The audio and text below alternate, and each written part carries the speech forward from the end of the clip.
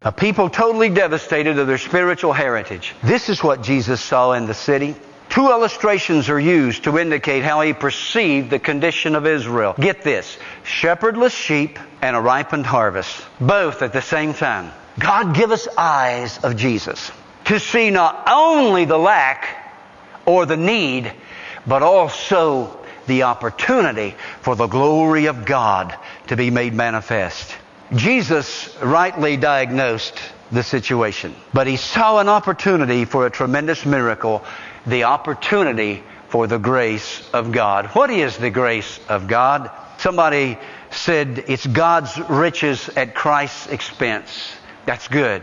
It means the prior giving of God in Jesus Christ. God gave us everything we need for life and health and happiness in Jesus' death on the cross and resurrection and ascension to the Father and sending of the Holy Spirit and delivering to us the very Word of God. When He looked at that crowd, look at it now, break it down with me.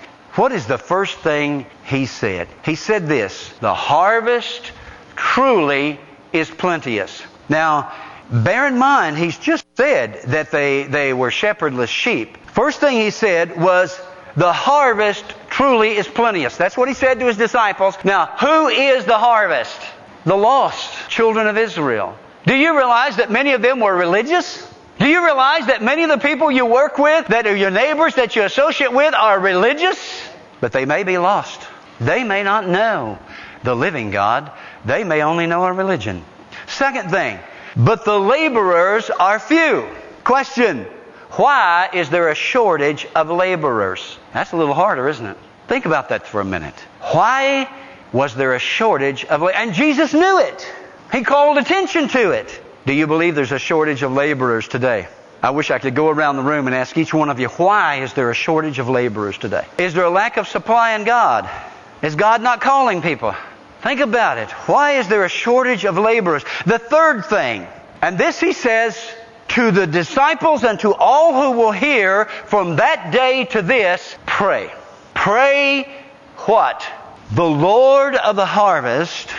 Pray the Lord of the harvest. Who is the Lord of the harvest? Say it louder, I can't hear you. Jesus is the Lord of the harvest. Now, why didn't He just say, why didn't He stop right there? The harvest truly is plenteous. The laborers are few. Let's call a committee meeting.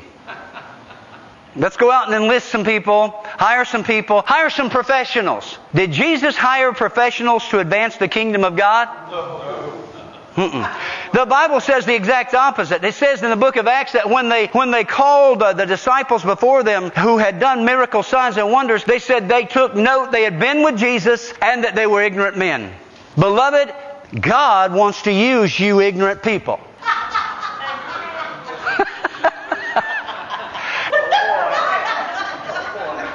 Because you'll get out of the way and let God get the glory. If you use your mind and your intellect and your gift and your talent, you'll be going, ooh, look what I did. Ooh. God won't get no glory. But when God uses some old country bumpkin to do signs and miracles and wonders, people just stand back and scratch their head and say, how in the world do you do that? And you just say, I just trust God. Now, again, there are technical things that require technical training. I go to the emergency room for surgery or whatever. I don't want a country bumpkin. I want an educated man. Hello. But everybody can witness. Everybody can teach their neighbor and their children. Everybody can lay hands on the sick. There is no restrictions there. Jesus is moved with compassion when He looks at this world and He sees the lost. Years ago, there was a song that really made an impact on me. The title of the song was Looking Through His Eyes. And the words go like this. Let me see this world, dear Lord, as though I were looking through your eyes.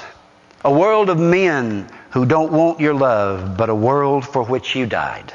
Let me kneel with you in the garden, blur my eyes with tears of agony. For if once I could see this world the way you see, I just know I would serve you more faithfully.